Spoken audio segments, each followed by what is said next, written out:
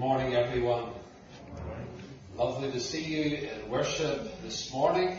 It's lovely to have such a beautiful day outside as I was coming from Van Ridge this morning to see the cattle and the sheep in the fields and just the beauty of the countryside. It does my soul good just to be out and about, and it's lovely to be with you again in First Strathryland this morning. Just one or two announcements for us, friends. Next Sunday, Mark Annett will be our preacher, God willing. And then on the 12th of June, we have our Children's Day, a little bit different from what may have been in years gone by. It's a little bit quieter of a Children's Day, but looking forward to being with you on the 12th for Children's Day. And just to let you know that we have a delegation going down to Assembly's building on Tuesday afternoon to meet with the Linkage Commission. And that's for the purpose of getting leave to call and then looking to proceed in our quest to find a new minister to serve here in First Strathryland. So we'll be down as a little delegation on Tuesday, and you'll get a report from that. Our congregational meeting, we're holding one on the 13th of June. That's a Monday evening at 8 o'clock. Congregational meetings are called when the congregation is called to make a particular decision. Congregation meetings are only called for one purpose.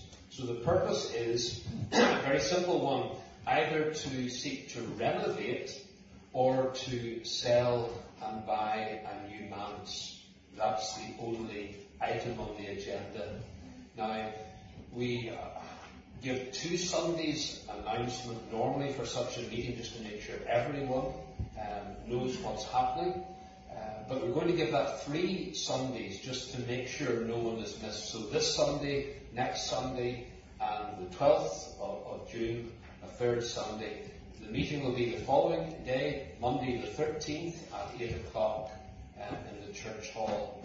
Now that's for voting members of the congregation, and we just present something fairly simple. We don't want to make it too complicated, so that we can consider whether to either retain our present manse and renovate, or to seek to sell and to buy a new manse. And there's pros and cons for that, and that's what we want you as a congregation to consider and decide upon.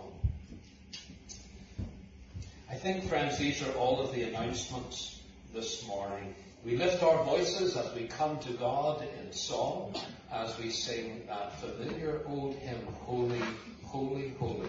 It's taken from Revelation 4, where not only the angels are around God's throne, but God's people are pictured there. It's a picture of the end of time. And there's a casting of crowns before the Lord. The picture there is that we come to God with all that He's enabled us to do, and we lay it at His feet, so that all the glory goes to God. We think of that as we sing this old hymn.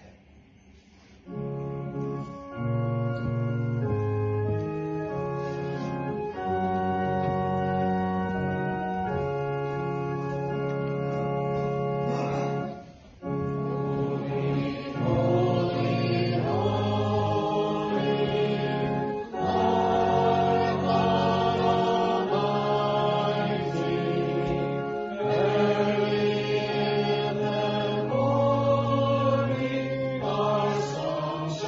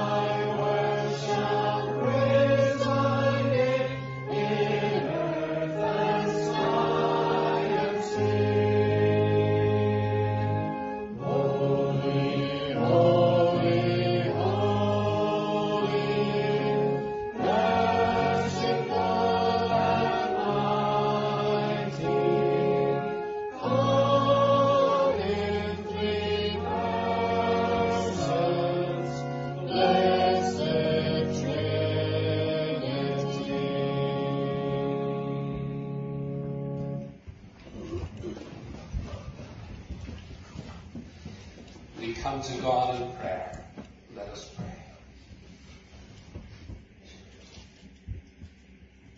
Father, we bless you for that glorious picture given in the book of Revelation.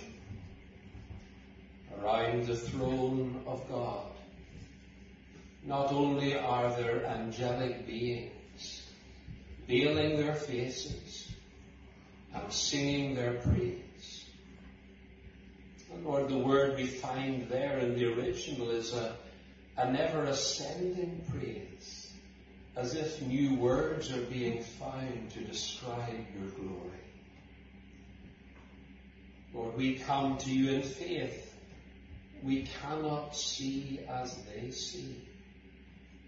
But one day, O Lord, we thank you that before your throne, we will have eyes to see, that we will understand the greatness of your glory.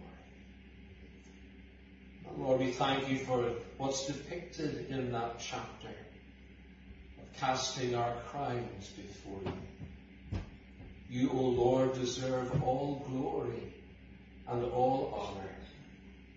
We thank you for what you enable us to accomplish here on earth in your name.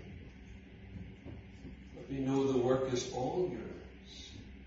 The power is all yours. The success is all yours. And so the glory is all yours. And we thank you that one day in the glory, it will be our greatest delight to take any honor from ourselves and lay each at your feet. And so, O Lord, we come in Jesus' name today. We come to lift our hearts in prayer. We ask, O Lord, that we will know much of your presence as we meet. We will have that word to our minds to help us to understand. A word to our hearts. We might appreciate your love more and more. And a word deep in the soul. We will have that sense of well-being in your presence.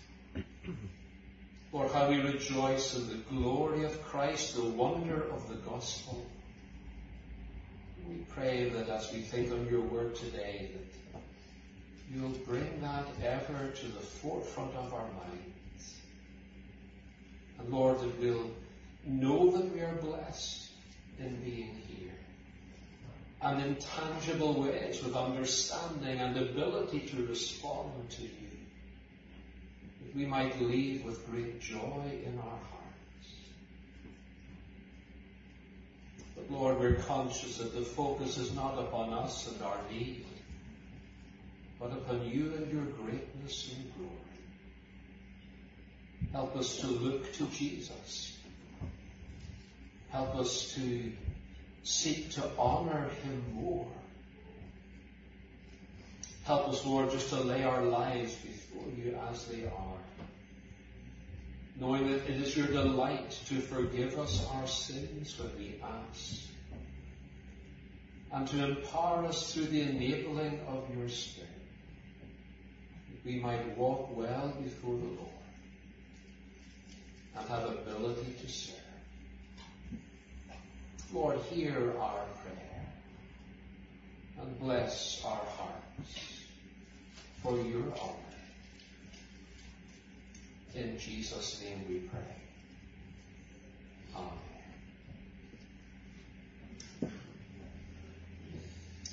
Friends, our reading is found in Mark chapter 8, and we read from verse 22 to 30. Here we come to a very unique miracle of Jesus.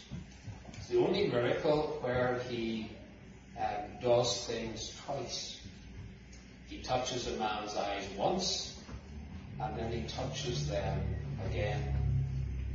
Now, Jesus has already raised Jairus' daughter from the dead, so it's not difficult for him to heal a blind man.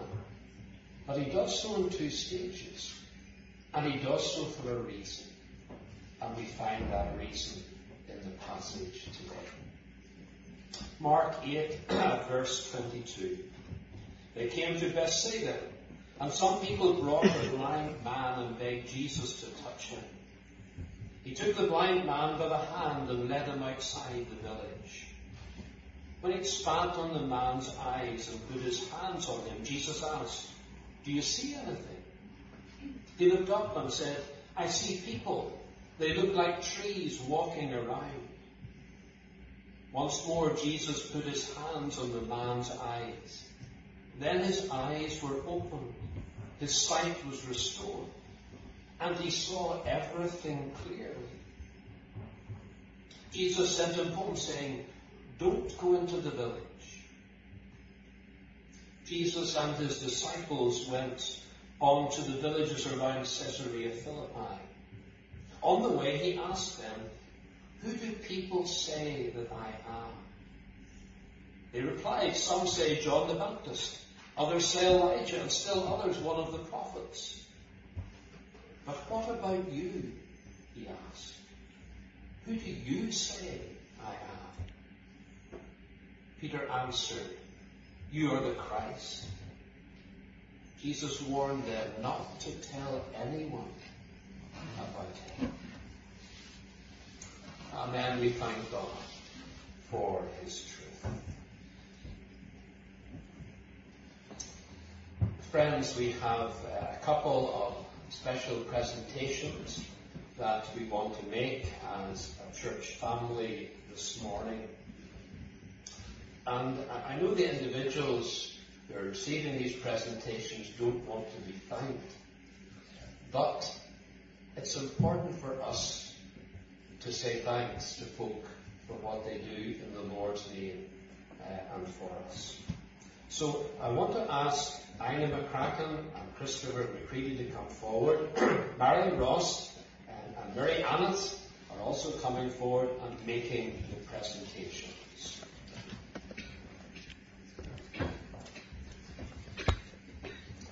And just as they're coming forward, Ina has worked with her family, and I know she very much focuses on her family.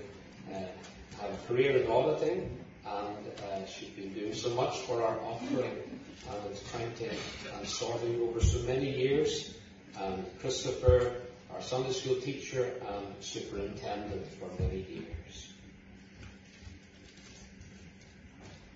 It's not terrible, I understand. Ina, on behalf of the session, the committee, and members of First of Ireland Presbyterian Church, it gives me great pleasure to present you with this giant seat, which will come up on the screen, and these beautiful flowers.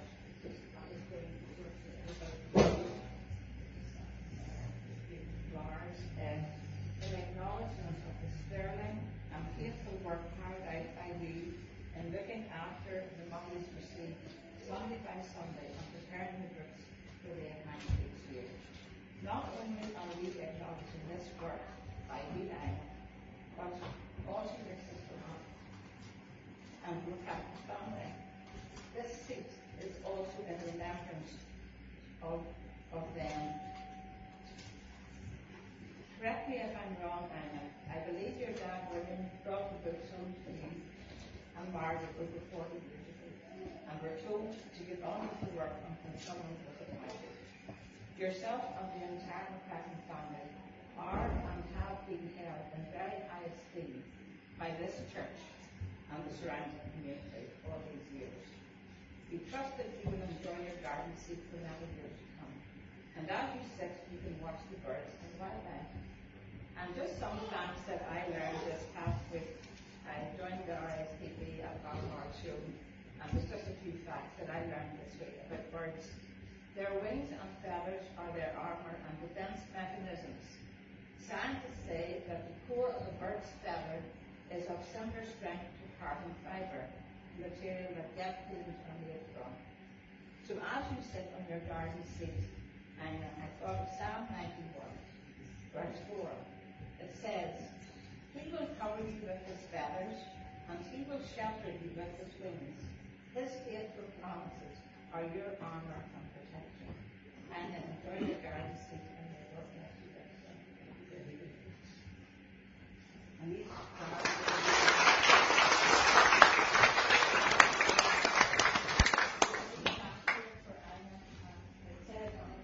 this stamps were presented by the members of Workers' by the Secretary of the Church to Anna in recognition of the faithfulness and compassion of Anna to the work of this congregation for many years.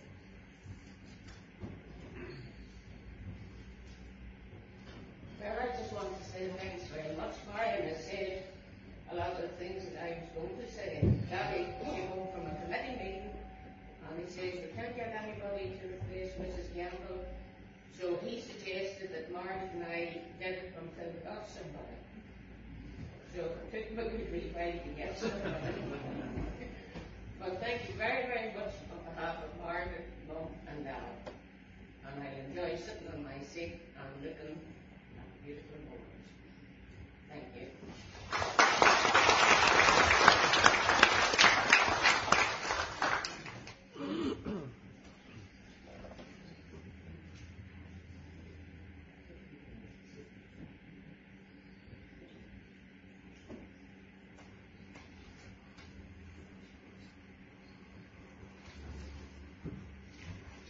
Well, folks, when I first mentioned this presentation to Christopher, let's just say he wasn't best pleased, and he said, Murray, you would have known that I wouldn't have wanted anything like this. And truth be told, I didn't know that neither Christopher or Ina would have wanted anything like this, and both would have been more than happy just to bow out gracefully with no big fuss. But I do think, as the Reverend Harris has said, sometimes we need to show our appreciation for individuals who have served our congregation so faithfully over many years. Christopher started teaching Sunday school at 18. When he himself was still at school, and if you do the maths, it adds up to pretty much exactly 40 years of commitment and dedication to the work amongst the young people of the congregation here at First. Christopher's qualities are such that the Kirk Session asked him to undertake the role of Sunday school superintendent, and this was an appointment that he faithfully carried out for the last 20 years. Christopher's retirement was brought about by changing circumstances at home, where the needs of his parents became a priority. The care and attention that they received is something that I personally witnessed, both with his late father Lindsay and currently with his mum. Work amongst the children is such an important part in the life of our congregation, and sometimes you maybe wonder just how much they actually take in. But I would always remember a VB weekend quite a few years ago now, when we had a fella who had grown up in this congregation give us testimony to the boys. This guy had moved away from Brentford in his mid-teens and had been involved in a lot of things that he probably shouldn't have been.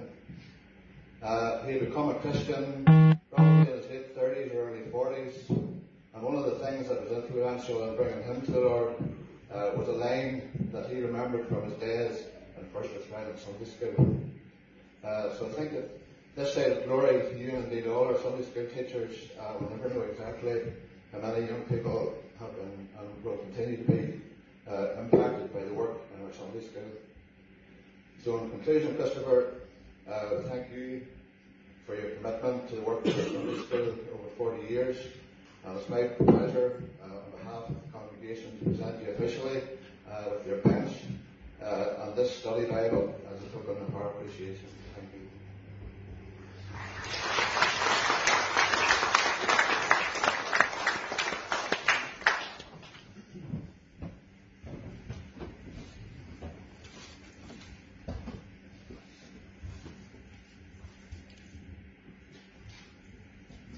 So, as has already been said, we have two very reluctant people at the front of church today who do not like any fuss or attention, but here we are.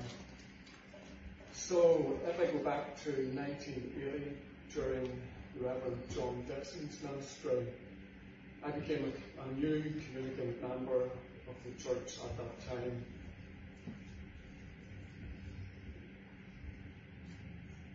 So it was shortly after this that our good friend Mrs. Beth Cheney approached me to ask if I would like to explore the possibility of becoming a Sunday school teacher.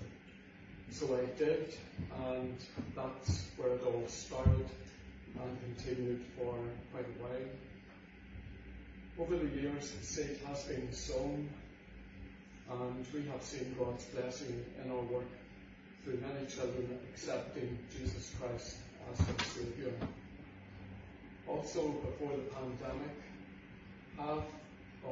over half of the teachers in Sunday school were made up of young people in their teens and 20s, which was really encouraging. Over the years in Sunday school, we have had many faithful teachers, and sadly, some of them are no longer with us. As well as teachers, we have had helpers and parents working with us, which was very beneficial.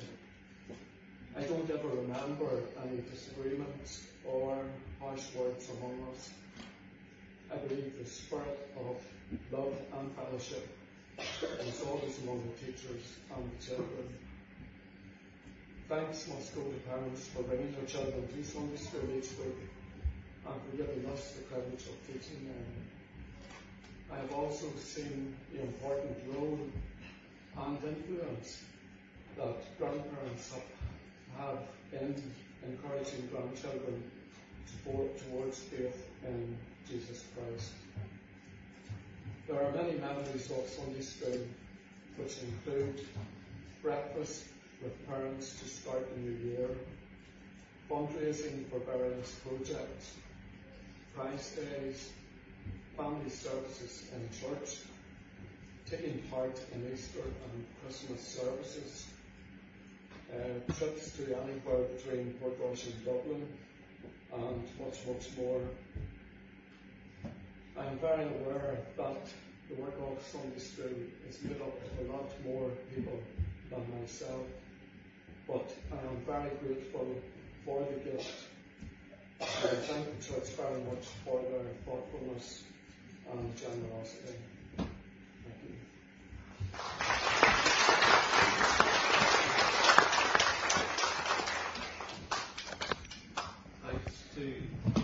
Thanks to Marion and to Murray and also to Ina and Christopher for their kind words in response. Friends, let's come to God as we pray. Let us pray.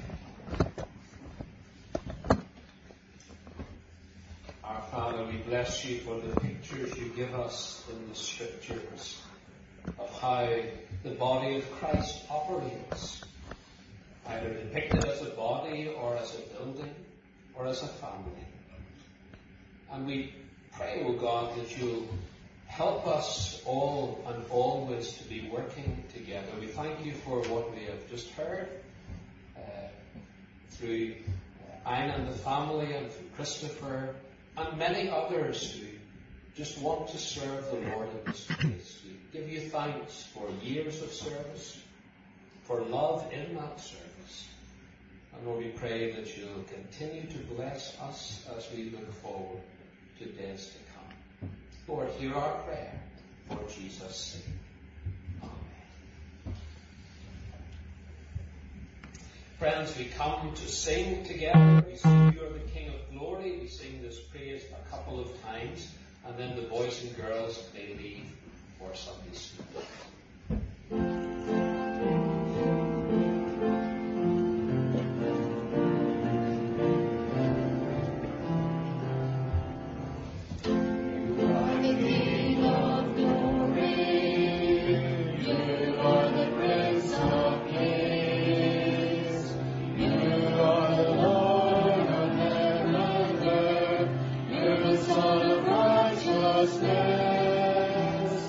Angels are done.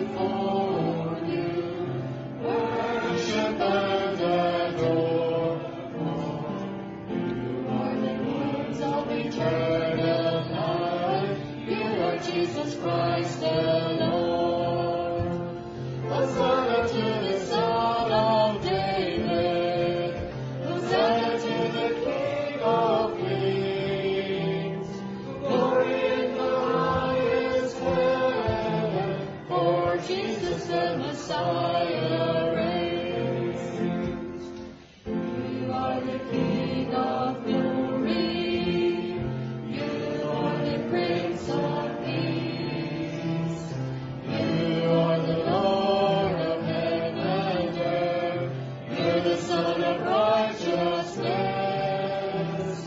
Angels bow down before you, worship and adore. For you have the words of eternal life. You are Jesus Christ the Lord. Hosanna to the Son of David. Hosanna to the King of Kings. Glory in the highest heaven. For Jesus the Messiah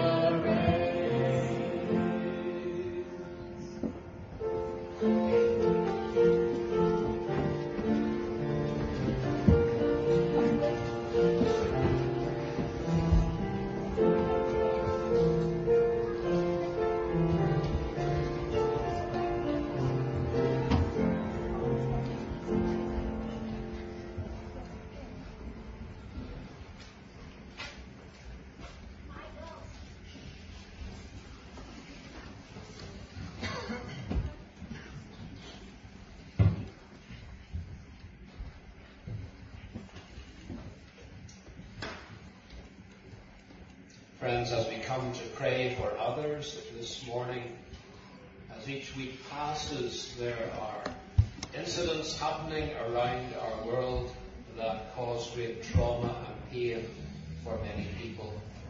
We can think of the ongoing crisis in Ukraine, and the slaughter of so many people, and the fear that the Ukrainians live in day by day with a vicious Russian onslaught.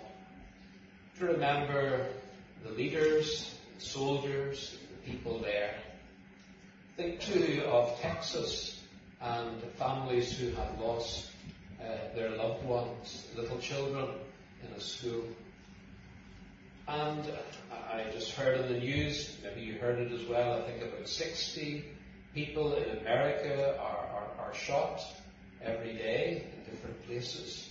So this isn't something that is unique or passing. It is a daily occurrence where people have to come to terms with the sudden loss of a loved one through violence.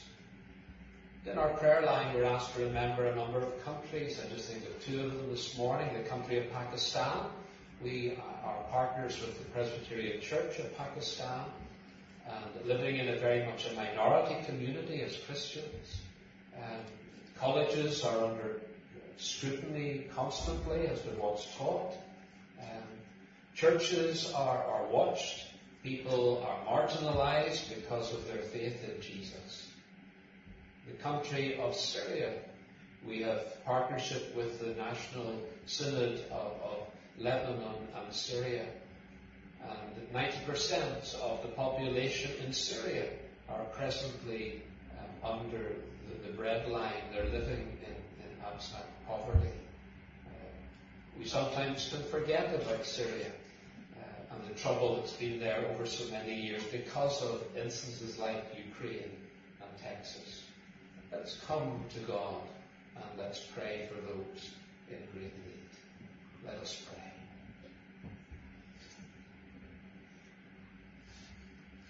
Father, the psalmist speaks of how the lines have fallen in pleasant places for him. And Lord, we thank you for this land in which we live, amidst all its problems and all its discouragements. We thank you for the freedoms that we have, and may we ever prize them and thank you for them. We think of other parts of the world where that is not the case. We think of Ukraine.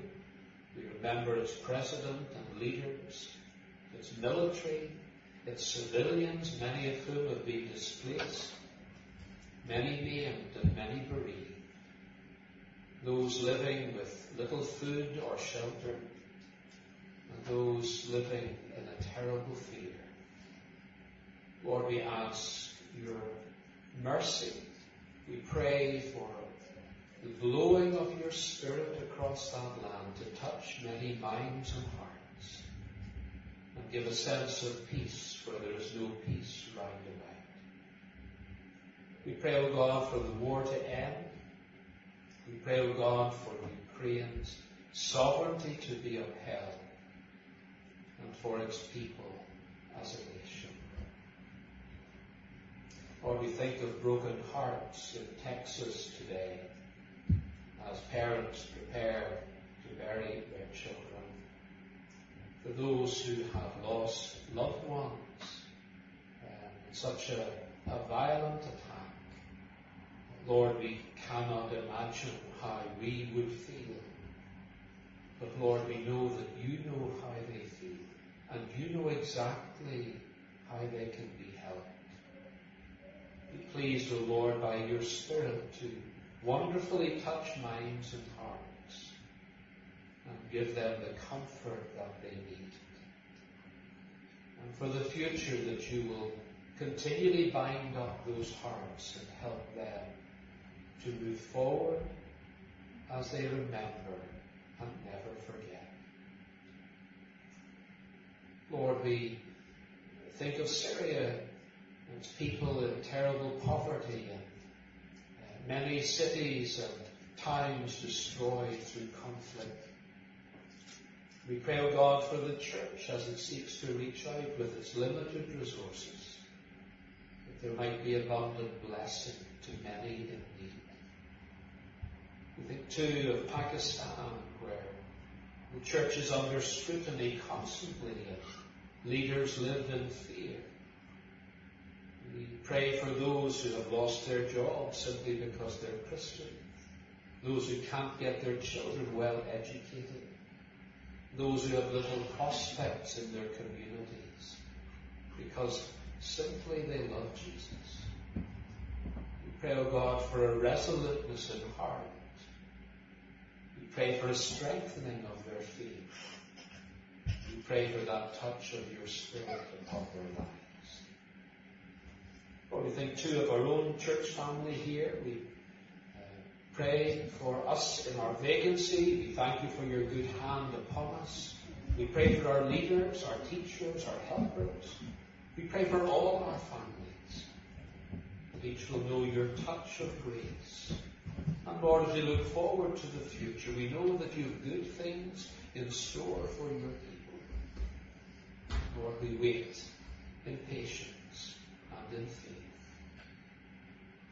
Lord, be with those who are sick in our family. Be with those who need your touch. Those who are fearful. Those who are concerned for loved ones. Draw near and bless, we pray. And Lord, as we come to your word, be pleased to be our teacher. For we ask these things in Jesus' name and for his sake. Amen. We join together as we sing the praise, there is a Redeemer. Oh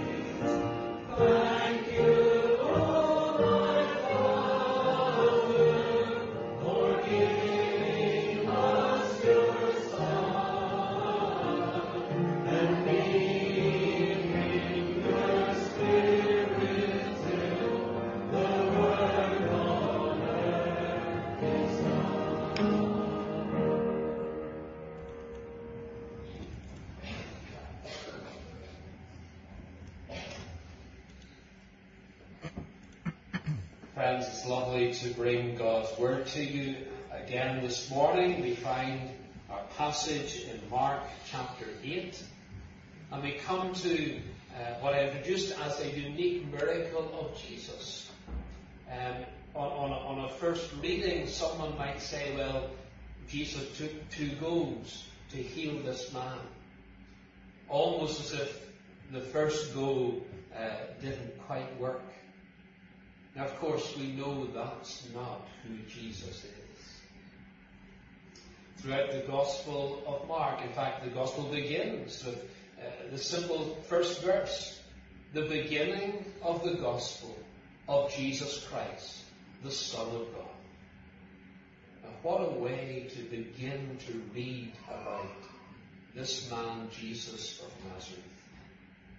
The beginning of the Gospel, the good news about Jesus Christ, the Son of God.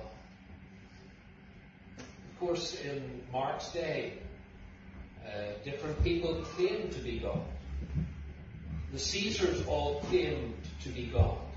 And the Romans had occupied the land of Palestine. And their emperor was their God. And so when Mark says that Jesus Christ is the Son of God, then questions are asked. What exactly does this mean? What is it for Jesus to be the Son of God? Is he one of many gods? Is he a God at all? Because no doubt there are many in the Roman Empire, when they were told Caesar was a god, they naturally doubted that, but wouldn't say. So what does it mean? And throughout the Gospel record, Mark has been showing us what this meant. Jesus in chapter 1 heals the leper. People are amazed. In chapter 2, the man is lowered down through the roof, a man who cannot walk. Jesus not only heals him, but he pronounces that his sins are forgiven. In chapter 3, in the synagogue, the man with the withered hand reaches it out, and Jesus makes it well. Just before their eyes, a hand withered becomes completely restored. In chapter 4, Jesus stills the storm. But not only does he stop the winds blowing, but the waves instantly go calm. Something that cannot happen naturally. When a storm dies down, the waves still buffet for a time, but not when Jesus spoke. The storm stopped, and the lake went like glass. And the disciples, we read, were terrified. They were more frightened after the storm than before the storm. And they said, who is this that even the wind and the waves obey him? In chapter 5, Jesus heals the man possessed by demons. He heals Jairus' daughter, bring her back from the dead. In chapter 6, he feeds the 5,000 with a few loaves of fish. In chapter 7, he heals the Syrophoenician woman's daughter who's possessed by an evil spirit. He heals the man who can't hear the hardness. In chapter 8, he feeds 4,000 people with a few loaves of fish. And here, we read about a man who's blind. People have been seeing who Jesus is. One who heals people instantly, simply at a word or a touch. One who feeds people with a few loaves of fish. One who has control of the elements of the wind and waves obey him. The disciples have been with him on this journey. And they've been watching and they've been listening. But they haven't just seen. There's I suppose it is a little bit of a comical incident earlier in this chapter. Jesus has fed the 4,000 people, and they've got into the boat and they're going east across from Tabgha to Bethsaida. And on the way across, the disciples begin to argue because they have no bread. And they don't sort of see how foolish and futile that is, because Jesus has fed 4,000 people with a few loaves of fish. So there's only one loaf, and that's it, and they're saying, as much as, who forgot to bring the bread? And Jesus says, do you see but don't see? Do you hear and not hear? In other words, if you put your eyes and fix your eyes on me, you'll not have anything to worry about. A loaf of bread here and there doesn't matter. They just have failed to see. They didn't see who he really was.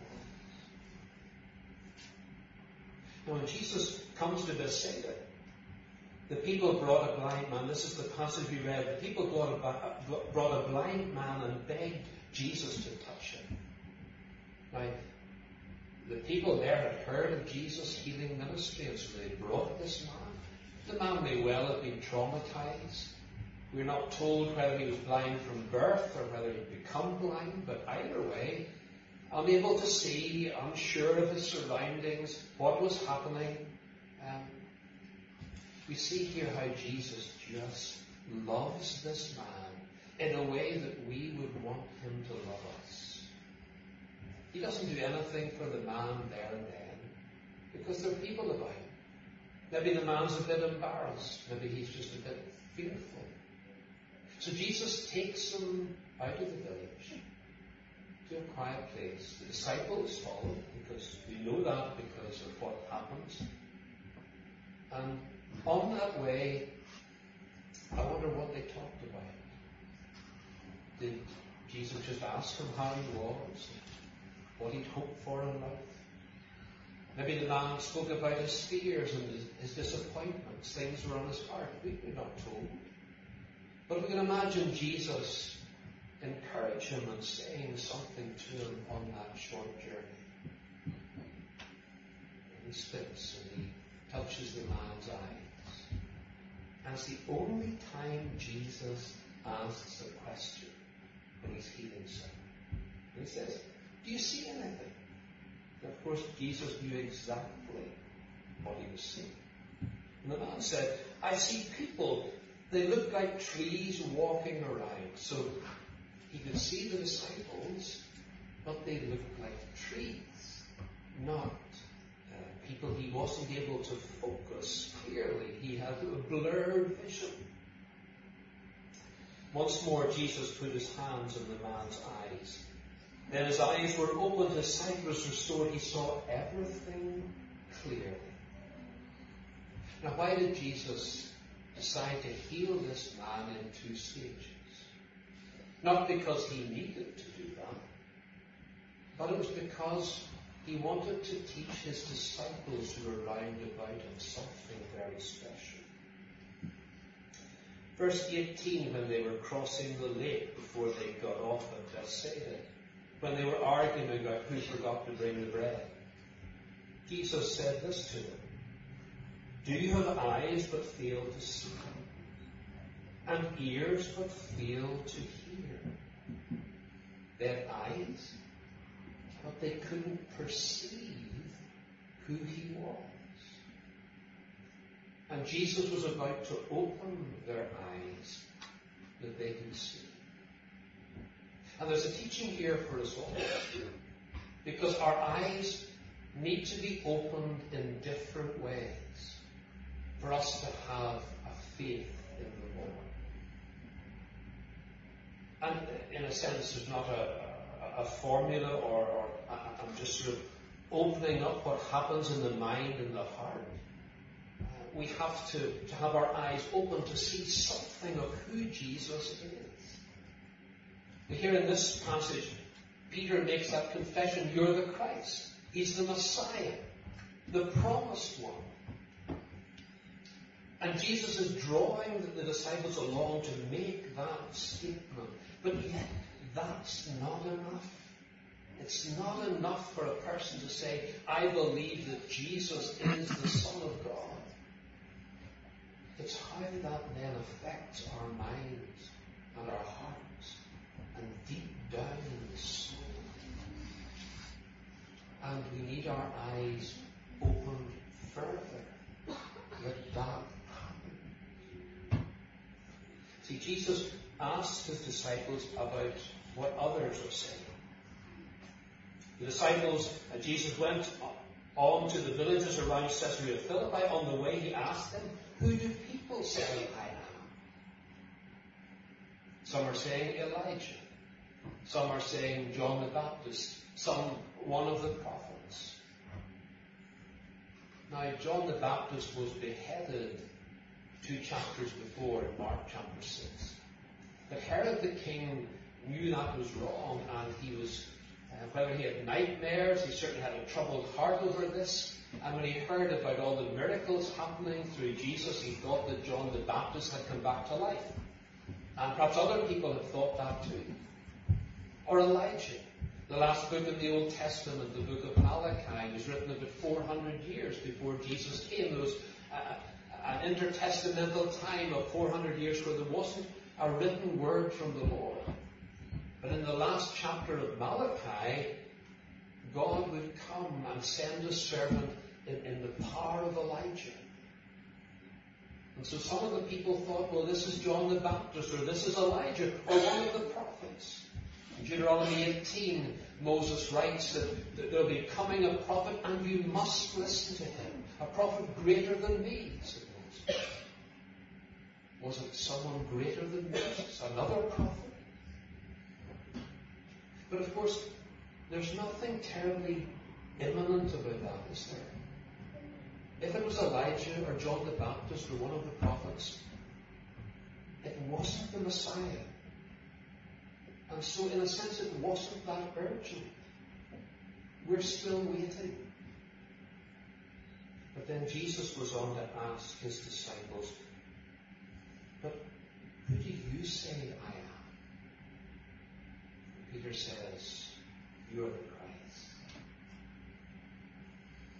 God had touched Peter's mind and heart, and his eyes were open. And he could begin to see. Now, Jesus had just healed this man who was blind in 2 stages. And he did that for his disciples' benefit. He says, this man could see a little bit, but he needed to see more. And that's why I healed him in 2 stages, because you see a little bit, but you need to see more. And it's me who will open your eyes to see more. Peter had watched Jesus heal the leper. He'd watched the man lowered down through the roof and able to walk. And yet Jesus said, I forgive your sin. He'd watched the man with the withered hand have his hand restored. He'd listened to Jesus command the wind and the waves to go still. He'd seen the demon-possessed man just delivered and in his rightful mind. He saw Jairus' little girl risen from the dead.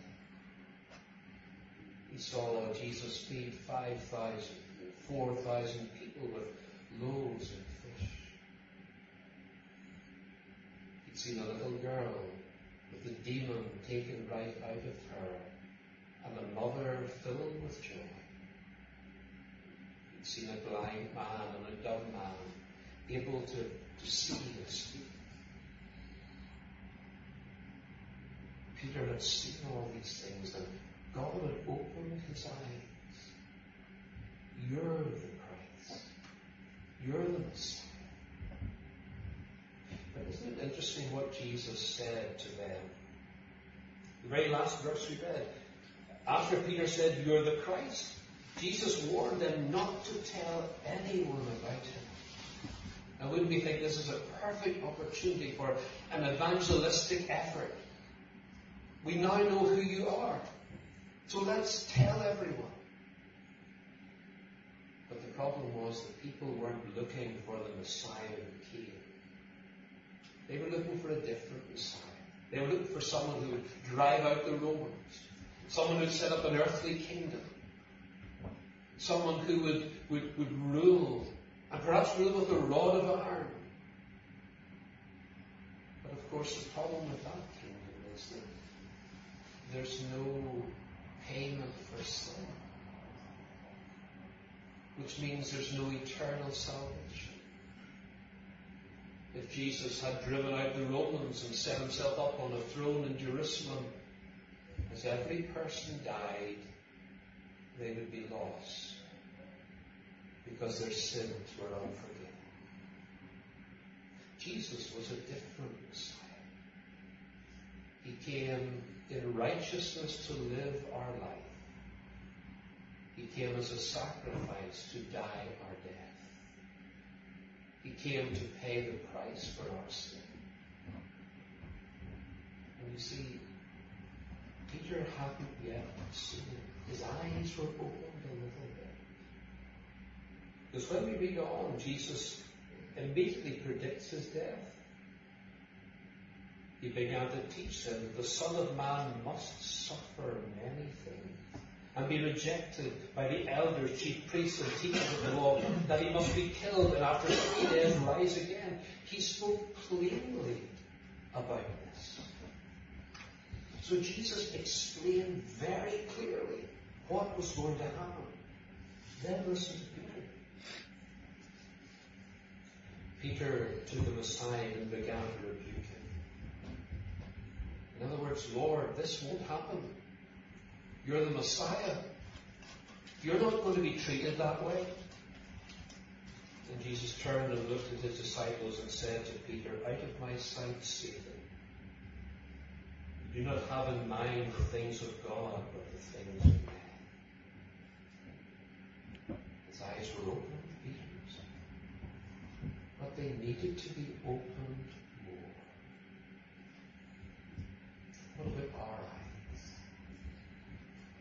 Do we see Jesus as the Messiah, the Son of God who is coming? That's the beginning of faith. But faith is a personal thing from the heart. And we need our eyes opened that little bit more, that we can then have a trouble over our own sin and lostness and our need of the Savior. And our head knowledge of who he is then brought into the heart, and we begin to feel it keenly. I need this Jesus. But more than that, Jesus needs my honor. He needs my life, that he might be honored. You see, we're not just getting salvation in the gospel. We're coming face to face with the King of Kings who demands our allegiance and our obedience, our worship, our all. Peter did want to give everything to Jesus. But he just couldn't accept the Messiah that he was at that time. But he did later. Our eyes are open and we see Jesus as the Messiah. They're opened further when we see our need to honor him and our need to receive from him the salvation he can give. And then our eyes are opened again and again and again as we ask, Lord, what would you have me to do? What's my job for you in life? What's my job for you in this place? What's my job for you in my place of work? What about all the decisions I'll be making today, tomorrow, the next day? Lord, open my eyes that I might see your purpose for me just where I am. Jesus healing this man in 2 stages was to teach his disciples and to teach us that we need our eyes opened, but we need our eyes opened again and again and again. Now there is a point in life where we have a definite experience of salvation. That's when we have our eyes open to see Jesus as the Messiah, but also our need of Him, and we make a personal commitment to Jesus. Peter would do that later. What about us? Is our commitment to Jesus the Messiah who came personally to save us? If that's your faith, then the Bible calls you a Christian. You're a follower of Jesus. But remember, Jesus will continually open your eyes that you can see more and more of Him and more of what He calls you to be and to do. Let's pray together. Father, we bless you for your word in all its otherness. We thank you for Jesus so loving his disciples that he was at pains for them to know the truth and that they might be free in him. And Lord, even how he dealt with this poor blind man, not making a spectacle of him, but just taking him outside the village and gently restoring his sight. Lord, we thank you that this is the Jesus of the Bible. Tender, loving, committed, the one who is the Messiah, the one who opens the eyes of men and women and children, that they may see him for who he is, and see their need to honor him and their need to receive from him. Lord, open all our eyes that we might see him, and keep opening our eyes that we might see him more and more, and see what you have for us to do. Hear our prayer. For his name's sake. Amen. Our closing praise is, how deep the Father's love.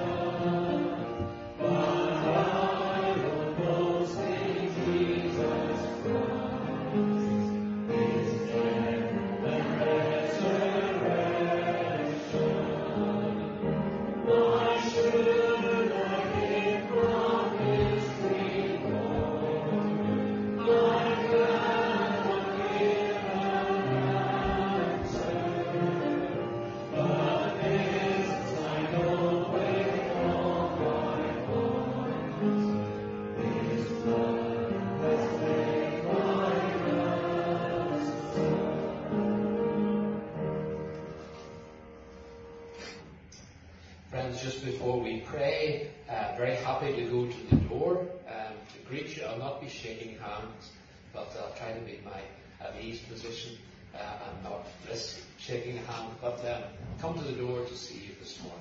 Let's pray. The grace of the Lord Jesus Christ, the love of God, the fellowship of the Holy Spirit be with us all this day and evermore.